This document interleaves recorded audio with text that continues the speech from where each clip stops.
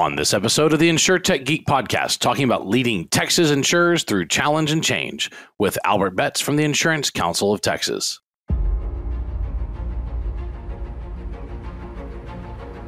The InsurTech Geek podcast, powered by JB Knowledge, is all about technology that's transforming and disrupting the insurance world. We'll be interviewing guests and doing deep dives into specific tech we see changing the industry. We're taking you on a journey through insurance tech, so enjoy the ride and geek out.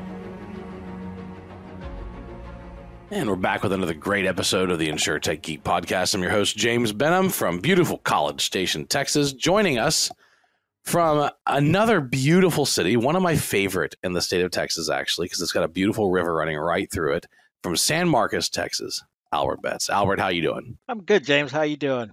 It's a good day. You know, it's like you and I were talking in the pre-show, it's going to be under 100 next week, which we're just relieved about for some reason. We're celebrating, like I said, celebrating 95 and thinking it's actually, winter-like weather here almost. I know, right? Like, put a sweater on. It's going to be cool. It was my youngest daughter is a cheerleader, and I went to the game yesterday because she's middle school. Oh. And it was 107 degrees. You know, the car temperature at the field when we pulled up was 107.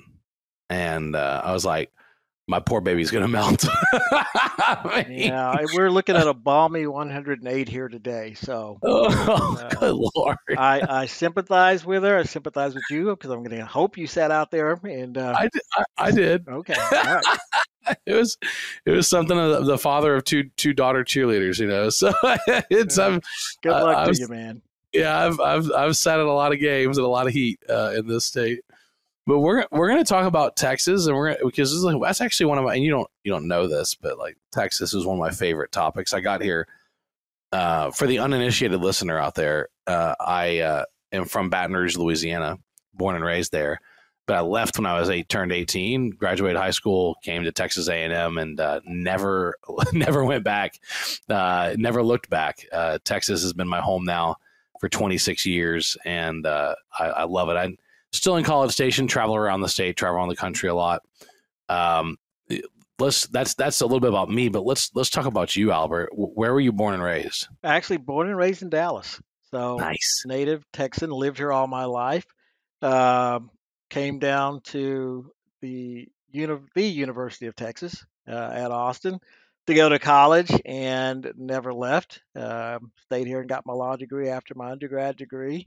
And like part of the problem here in Austin now, or the Austin area, I stayed along with a few other 100,000 people after they came down here. And so now we're extremely crowded. But I've been in Austin, the Austin area, 41 years now. Believe it or not, it has flown by. Awesome. That's awesome. Lived here, got married, have kids, and this has been home for a while. But yeah, born and raised in Texas, so this is my native state. Yeah, I got here as fast as I could and stayed, and it's been a great place. And certainly, we have a huge insurance industry in Texas, massive. You know, people talk about they talk a lot about Connecticut. They talk a lot about, you know, the Hartford area. They talk a lot about New York City. Talk a lot about London. Texas is the world's, if it were its own country, it's roughly the 8th largest economy on the planet. Right. And actually, we are the 7th largest insurance market in the world. Just Texas. Yeah, just Texas by itself. So that's how big it is here. A couple thousand companies writing insurance here in Texas. We are the 6th largest contributor of taxes through premium taxes that the insurance industry pays here. So very big, very important part of the infrastructure of the Texas economy. As I often tell people, you couldn't drive your car, couldn't keep your home, or have a business without insurance. That's just the honest truth, unless you want to go bare and take your chances. But I don't suggest that in a state where we have pretty much every natural disaster except volcanoes, I believe, is the only one we're missing, because we actually do have earthquakes. We do out in West Texas occasionally. So it's not unusual to find us leading, tornadoes, hailstorms, hurricanes, floods, biggest, largest freeze ever a couple of years ago of all the things that happened here in Texas. So big market, important market, and a key driver of the Texas economy. That's so true. Well, let's chat about you and kind of your career for a second before we jump into the Insurance Council of Texas and talk about our beloved industry here.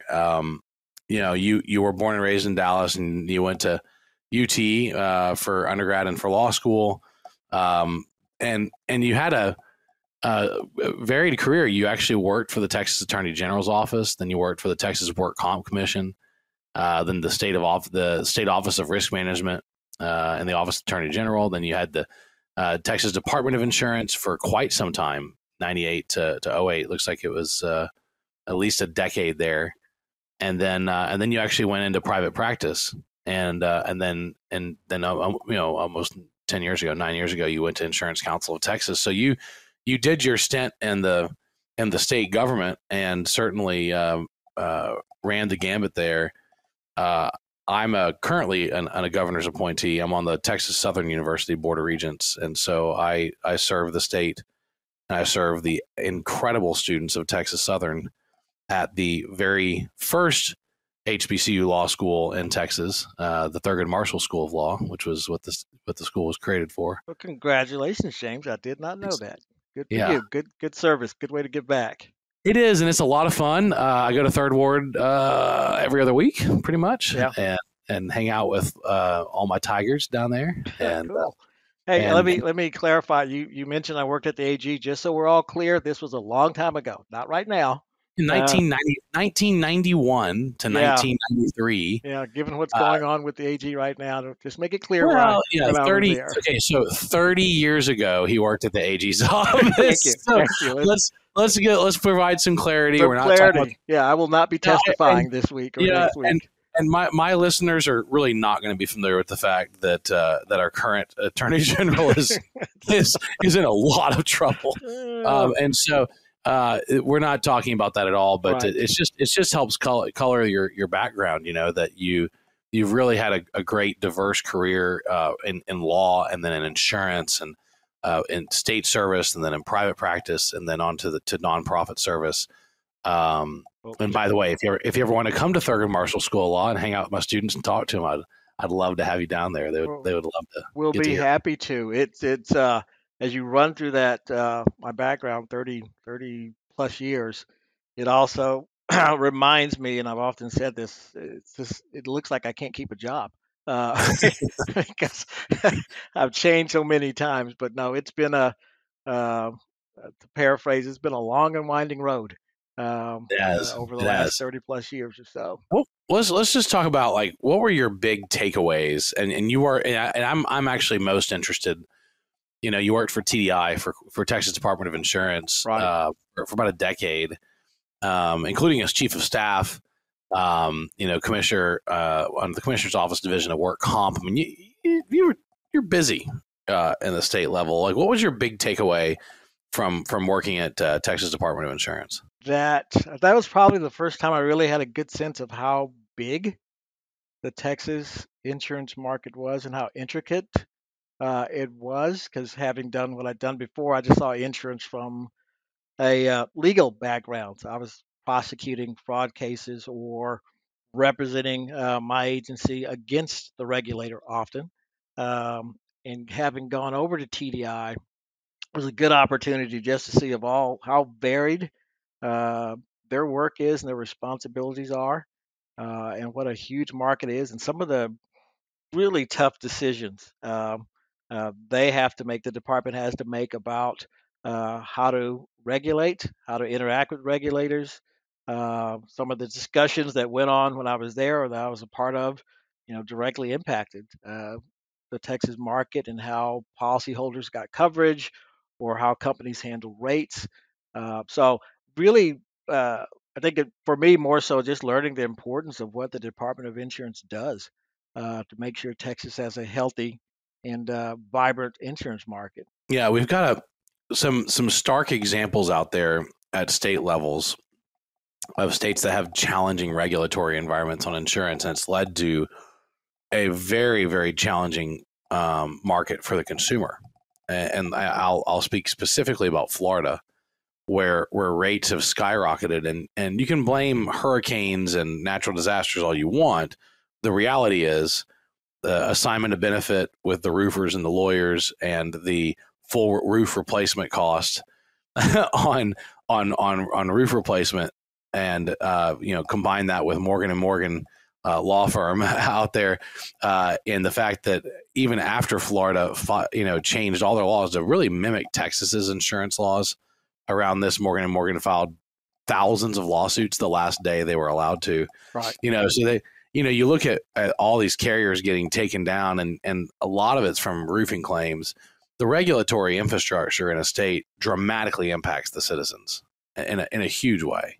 Yeah, you're exactly right. It's without getting to the intricacies of Florida, that's where you see. I'll use the word failure, just a failure of a system, an abuse of a system by the legal system out there. Plus, you add in the hurricanes and the huge losses and the assignment of benefits issues, which we don't have here in Texas, the fraud that occurs in Florida.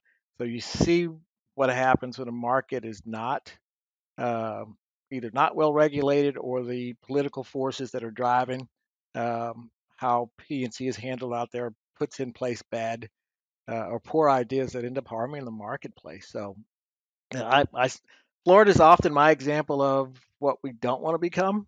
Yep, me too. That's not, we have a coast like Florida. We have a coastline. We get hit with hurricanes, but it's a perfect example of here's what you don't do, and we often use it in discussions about, what can we do to the Texas market? It's don't do what Florida did, or don't do what California has done in response to issues out there. So I Yeah, think the value of having a good, solid, and people will disagree with the insurance commissioner and his or her decisions over time, but having good, solid decision making and having been there and being chief of staff and being part of those discussions, I think it was well worth the experience of seeing it from a different side, James. Um, Real quick story, because I had when I was the attorney for state risk management, there was a position that I advocated for with the regulator. And I was told no. And I thought, oh, came back and I probably told my board and whoever else, what a bad decision. This is not good for us, blah, blah, blah. But then when I became the regulator, my predecessor or two predecessors after me in that same role, guess what? They came in and made the exact same argument about the issue. And they told me, they said, we know you made this argument because we can see, we found your memo on it, and we believe what you believed, that this change needs to happen. And I just laughed at him and said, you know what? That was a great argument. Guess what? Not doing it. Because in my role as a regulator, I don't think it's a good idea, but I'm glad. guess what? I've got a new hat on. That isn't exactly a long way to get there. Once my hat changed, I was like, yeah, that's a great argument. Not doing it. Um, and their response was sort of like, well, wait a minute. You said, I said, yeah, I know. I was in that hat. Uh, I was serving in a different capacity, and that is right. things have changed. Yeah. Well, this is an insurance technology show, and I love talking about insurance, but I really love talking about insurance technology. Right. What do you think? What do you think the role that technology has played in insurance? Tell me about your observations as a regulator and as a representative of the insurance industry and the role that tech's playing in insurance. Like everything else now, I think it's really driving where the insurance industry is headed. The industry, as you're well aware, has had this image of being this staid and stodgy, uh, old boy network that we don't change. We write our policy and we do this, and this is how we do it. But I think the industry over the last few years has come quickly realized they have to adapt and change. Customers have different expectations about how they're going to interact with an insurance company, about how their service occurs. I think the industry has figured out, and my example is go back to Uber and Lyft, go back to the transportation network companies. And if you may recall, at least I know, when that issue came up, and basic issue, it was you had a person in their personal vehicle under their personal policy, but they were engaged in a commercial activity, and your personal policy didn't allow for that. So a lot of work. I think initially a lot of, oh my God, what are we going to do with this? But the thing I saw was the industry working with the TNCs, Uber and Lyft and others, quickly figured out, oh, there's an opportunity here. Um, there's an opportunity to provide a product, a policy that can serve a growing market. And so let's figure out how to make it work. And they did. And I think you find the industry much more willing now as customer expectation changes, new products come on the market, that they are quickly adapting and finding ways to make that work. I'll point you to even think about during the ice storm here back in 2021. Also remind you, we are in the middle of COVID still, so people were somewhat locked down. Um, couldn't get out of your house. You're stuck. You had over 500,000 claims come in from that ice storm, Texas, Uh, statewide, and companies had employees working remote because of COVID. Um, and probably 10 years ago, that would have been a disaster in terms of claims handling and outreach to consumers, but the industry had changed. And so you had apps to file your claim. You could work remotely and handle, interact with customers. So I think the industry has just figured out uh, to be nimble, to be quick. The industry is invested in insurtech. Um, very heavily. I've seen some numbers that there may be over $3 billion invested by the insurance industry in insurtech. So they're trying to nurture new ideas and new approaches. So it this ain't, I'm borrowing a very old phrase from a very old car company, but this ain't your father's insurance industry. This is different, and I think that should be, you deal with TSU in the law school, TSU, but I think it should be even more attractive as we're trying to find uh, new people to come into the industry, because younger workers, they grew up with smartphones and iPads, and so they are used to technology. So I think this industry has done a great job of catching up, and I think is probably in some cases leading the effort to help change technology for insurance. yeah, in some cases it really is, especially in making it easier for consumers to buy insurance, right? And Right. one of the most painful things about buying insurance historically was all the friction involved in filling out all the data on your application. And there's a ton of big data, public data sources that people are tapping into now on property records and vehicle records, and weather around property and the building structures and 3D models of those structures that are formed from satellite images that are helping dramatically streamline the application and underwriting process to make it easier to get insurance. Yeah, And it's I never, as I'm going to use my own personal experience, I haven't talked to anybody to buy insurance in the last, I don't know how many years, because everything is on an app or it's online. And I think that innovation, I had a claim a couple of years ago because someone ran into my vehicle. Uh, we did everything through the app. Took pictures, sent in the damage, wow, uh, and that's making the claims process quicker. And I know in some instances they may have to come out and look at your vehicle or your house because of the nature of the damage. But even having that available to consumers who don't have time and who are trying to get things done quickly, I think has been great, great for the industry. that's outstanding. Yeah, and I'm also excited about the potential to respond to changing needs.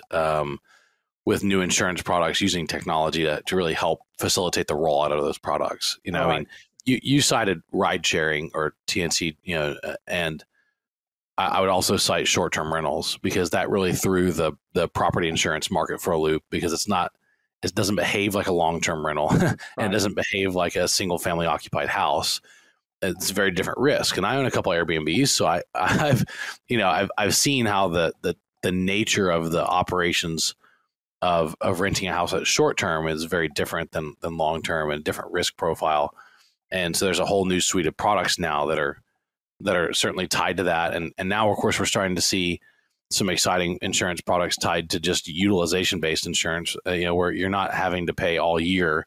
You pay while the vehicle is being rented, or while the house is being rented, instead of having to cover it all the time. So there's some very interesting new products that have been really facilitated by the fact that you can, plug into an OBD2 port in a car, or you can have Yeah. an app connected to the car, or you can, like I'm a airplane pilot. I'm also a drone pilot, and so, when I fly my drones, I buy insurance by the hour through Verifly. So I don't actually buy annual insurance on my drones. I just buy insurance for the location and time I'm actually flying, and it's Right. far cheaper than a standard drone policy. So it's been really good to see a lot of that innovation. Now you currently represent.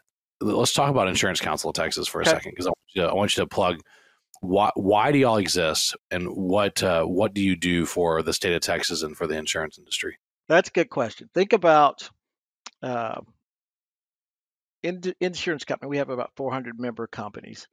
Insurance companies, they do their work with the Department of Insurance and otherwise, but what we serve as is more of a collective voice for the insurance industry. So we can, for example, with certain issues, deal with the regulator on behalf of the industry as a whole. Um, we can educate legislators on issues for the industry as a whole. And then part of what we do also after severe events like the winter storm or hurricanes or whatever, we're a good resource for the media to help educate the media and the public on things like you had this claim. How does the claim process work generally? How to avoid fraud.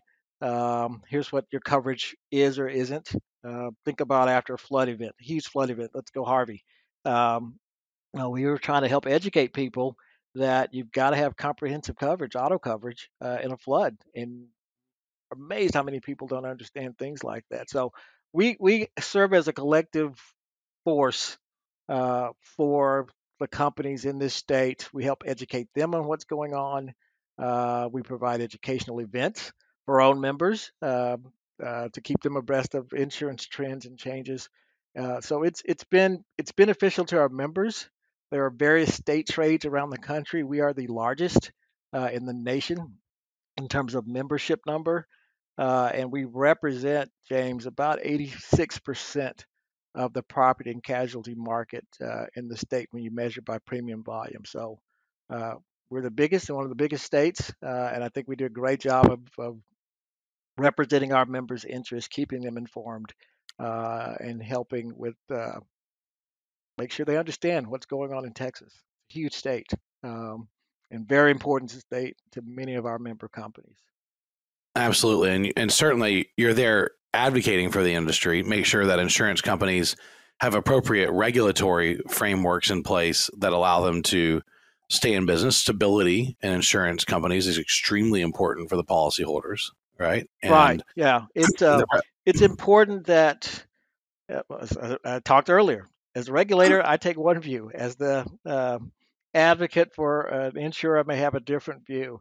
And so, oftentimes, we're talking with the regulator about here's what our members are concerned about, or the regulators taking a particular position that is problematic for our members, or the regulators adopting a new set of administrative rules that we have to go in and talk about. Well, for our members, this works or doesn't work. It's a good way for us to keep their interests at the forefront. It's a good way for companies to use us as a single source instead of having teams of people to come in and do some of the advocacy and representation work. So, very important to our members. We are a long-standing organization, but it's a good industry. And I'm going to jump ahead and tell you I got into this role because you mentioned, I've been a regulator, a lawyer, a manager. I actually ran HR, which people are shocked to hear huh? at some point. But That's your softer, cuddlier side. I had to get softer and cuddlier. Let's say put it this way. At some point, and I got into HR because we were looking for someone who understood risk and risk analysis and legal issues with HR. But at some point, after maybe my first couple of meetings with a manager or someone, my assistant director said, Albert, you're going to have to tone it down a little bit, a little bit softer and gentler, because I tend to approach things very analytically and very direct.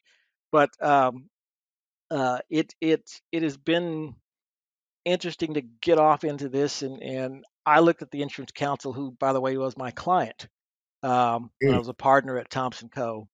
Cousins and Irons law firm, and so seeing what the trade association did, I was their general counsel, so I was in board meetings and discussions, and I gave legal advice on the issues.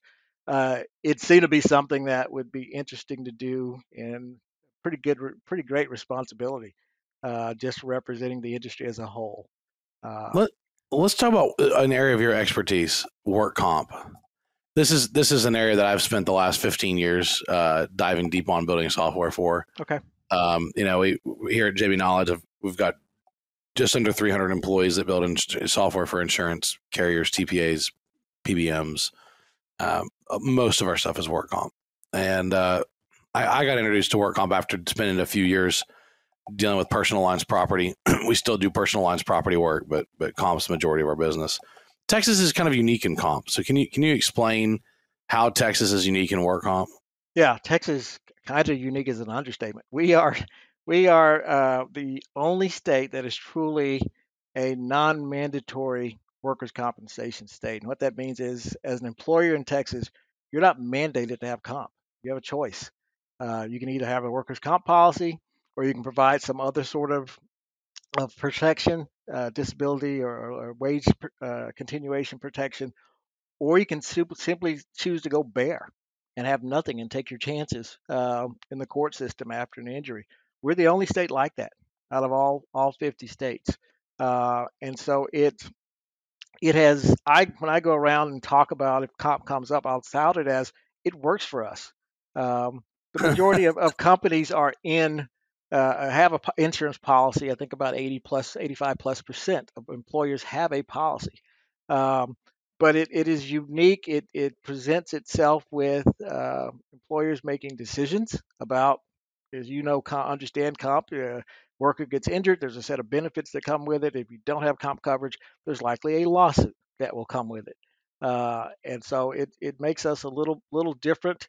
It is a heavily, I'm trying to think of the right ways to describe it, an administratively driven system, meaning your benefits, if you're injured, your medical care if you're injured, is all pretty much laid out in statute and follows a set of statutory requirements for you get this many benefits at this level for this time frame. That's not always the case in other states. So Texas operates sort of, I don't want to say as a lone wolf, but as unique. And we've had a couple of states, Oklahoma, tried to adopt something like Texas a few years ago. And I believe Tennessee has explored adopting a similar system. And in other states, it often runs into pretty significant opposition, as you would imagine, from labor um, and the legal community, because Texas's system does not rely upon significant attorney involvement in it. In fact, attorney involvement is very little in workers' compensation in most claims. Oh no. I You mean know, the I know. lawyers can't extract their 800 pounds of flesh from the No, process? yeah, it's sad. I feel bad for my brother, and I do sympathize, but Texas does not promote or encourage lawyer participation in comp until it gets to a certain level. Sure. Yeah, absolutely.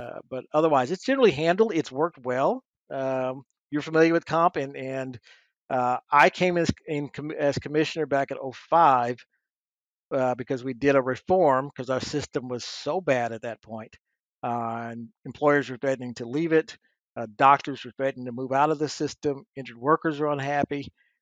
Carriers were unhappy. So I got appointed and charged with implement the reforms in '05. And I'll tell you what, I mean, there's been subsequent commissioners since me, obviously, but the system now, today, is generally viewed as a model across the country because it works. Good return to work rates. Uh, Comp Why? rates are low or They're down. low. They Uh, are. They are low. I mean, look, the money speaks. By the way, I didn't put together that you were the work comp commissioner that implemented a lot of the reforms. So that's really cool. But I mean, the rates speak for themselves, right? right, right. And employers are in the Happy. system, happy. Doctors are back in the system and are happy because when I go into a lot of detail, one thing I did was we did was help implement new reimbursement rates for doctors, hospitals, and ASCs, ambulatory surgical centers, and those worked. And so the system now works pretty well. Not perfect. There's things obviously that are tweaked every now and then, but it works well. You think, kind of last question here, do you think regulators struggle sometimes to keep up with the pace of change in technology and how quick it moves?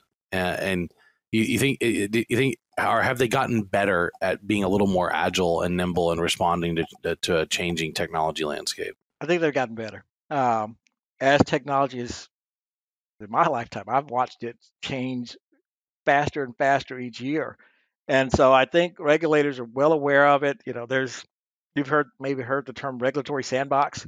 How do we create a regulatory sandbox that companies can try new innovations, new products, new ideas without some of the regulatory hurdles that may exist in statute because the laws are passed. They're written when we may be thinking about a particular line of business or policy in a certain way.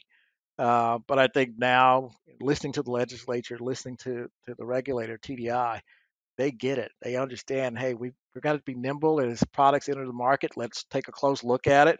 And if we need a statutory change, let's get that before the legislature so that they're not impeding innovation, new products, companies from offering things like water detection systems, that technology which helps mitigate against water losses, water damage. And so I think they're better. Oh, it helps mitigate like 85% of water losses. That's right. Yeah, it's it's a a huge match. it's a huge change, a huge shift. So I think they're getting better and are much more aware of it. I can't say that across every state in the nation, but I think it's something that's on the radar for companies. AI with the increased use of AI and the data that companies are now have access to that you referenced earlier. I think regulators have to be uh, aware and have to kind of you can't sit there and think about insurance regulation like we did in 2000 or even probably 2010 because everything is just shifting so quickly. Okay, part B of my final question, Okay. because it just came up when you mentioned AI, and I have a self-driving car. Who do you think is responsible when a car is in self-driving mode and it gets into an accident? That's a good question, James. The lawyer in me says it will depend probably on what jurisdiction you're in. And if there are any laws related to that, I know obviously the question here is that car is doing its thing. You're still the driver. I think generally the view is no matter what that car is programmed to do, self drive, whatever, you as the driver still bear some responsibility. And when that car is in motion. Now, that said, when I'm suing you as a lawyer, I'm looking for the deep pockets. Yeah, And the so you're deep gonna go make pockets may be probably are going to be with, I'm going to name Tesla, whichever builder. That's where the money is. I can recover on the driver's policy. So I think that litigation is driven by where's the money to recover that. from. Yeah, that's interesting case. I have a Cadillac, so it's GM, and a couple of times it almost steered me into a car. Well, yeah, Because it got the lane lines went away, and then it couldn't detect lane lines, and it had a challenge, and I had to take over and stabilize the vehicle. Of course, what GM did that I thought was annoying at first, and I think legally is brilliant, is they put a camera facing your face, and as soon as you look away, they start to slow the car down and disable it. So you've got to keep your eyes on the road. Whereas in a Tesla, there just has to be weight on the steering wheel. I think right. the GM approach is probably the wiser approach because it makes sure that you're awake Right. and that you're looking out the front windshield, and because they want you to ultimately be responsible for the safety of the vehicle. Right. Yeah. It'll be interesting to see where that goes. I know you heard the predictions a few years ago with the self-driving vehicle, although there was very Yeah, few that were quote self-driving.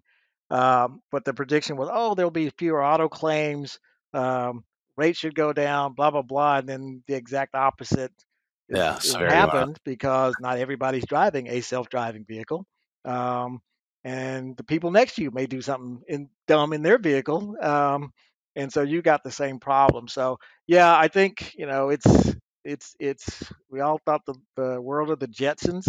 If you remember that old cartoon, the flying Loved it. cars, blah blah Watched it blah. all the time. Yeah, We we're not we there. we thought that was coming, and it's not quite there, and probably And all won't the be here for a while.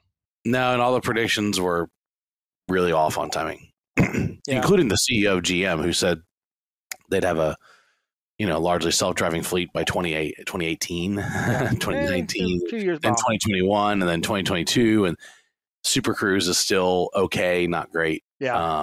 Their efforts in Austin, though, with Cruise, not Super Cruise, but Cruise, is truly impressive. Those are truly autonomous vehicles. So I'm going to be interested to see how the insurance landscape responds to driverless vehicles, and that's just a topic for another day. Yeah. Well, look, there's a- we are out of time, but I really enjoyed meeting you, and I really enjoyed our conversation. And can we just say it? Texas forever. There you go, Texas forever. I thought you were about to say Texas fight, but I figured you wouldn't say. I know you're not getting that out of me. So Texas forever. This is what a great state we live in. What a great state to do business in. What a great state to be in insurance in. And I just want to encourage anybody that's one of my listeners, go to insurancecouncil.org, insurancecouncil.org, and check out their website. You've got a work comp conference coming up April 24th of next year that I will probably be sliding into. Great. And I think we're going to talk a little AI and workers' comp at that conference. So yeah, be happy to see you awesome. there. Yeah, it's going to be there in Austin, which will be really fun. So exciting. But again, thank you for being on the show. I appreciate it. Good discussion. And thank you to our listeners for tuning in today to geek out with our interview with Albert Betts from the Insurance Council of Texas. We'll see you in the next episode. The InsurTech Geek podcast powered by JB Knowledge, jbknowledge.com. It's all about technology that's transforming and disrupting the insurance world. I've been your host, James Benham. That's jamesbenham.com, with co-host Rob Galbraith at endofinsurance.com. And thank you for joining us today. Look forward to talking with you soon. We're taking you on a journey through insurance tech. So enjoy the ride and geek out.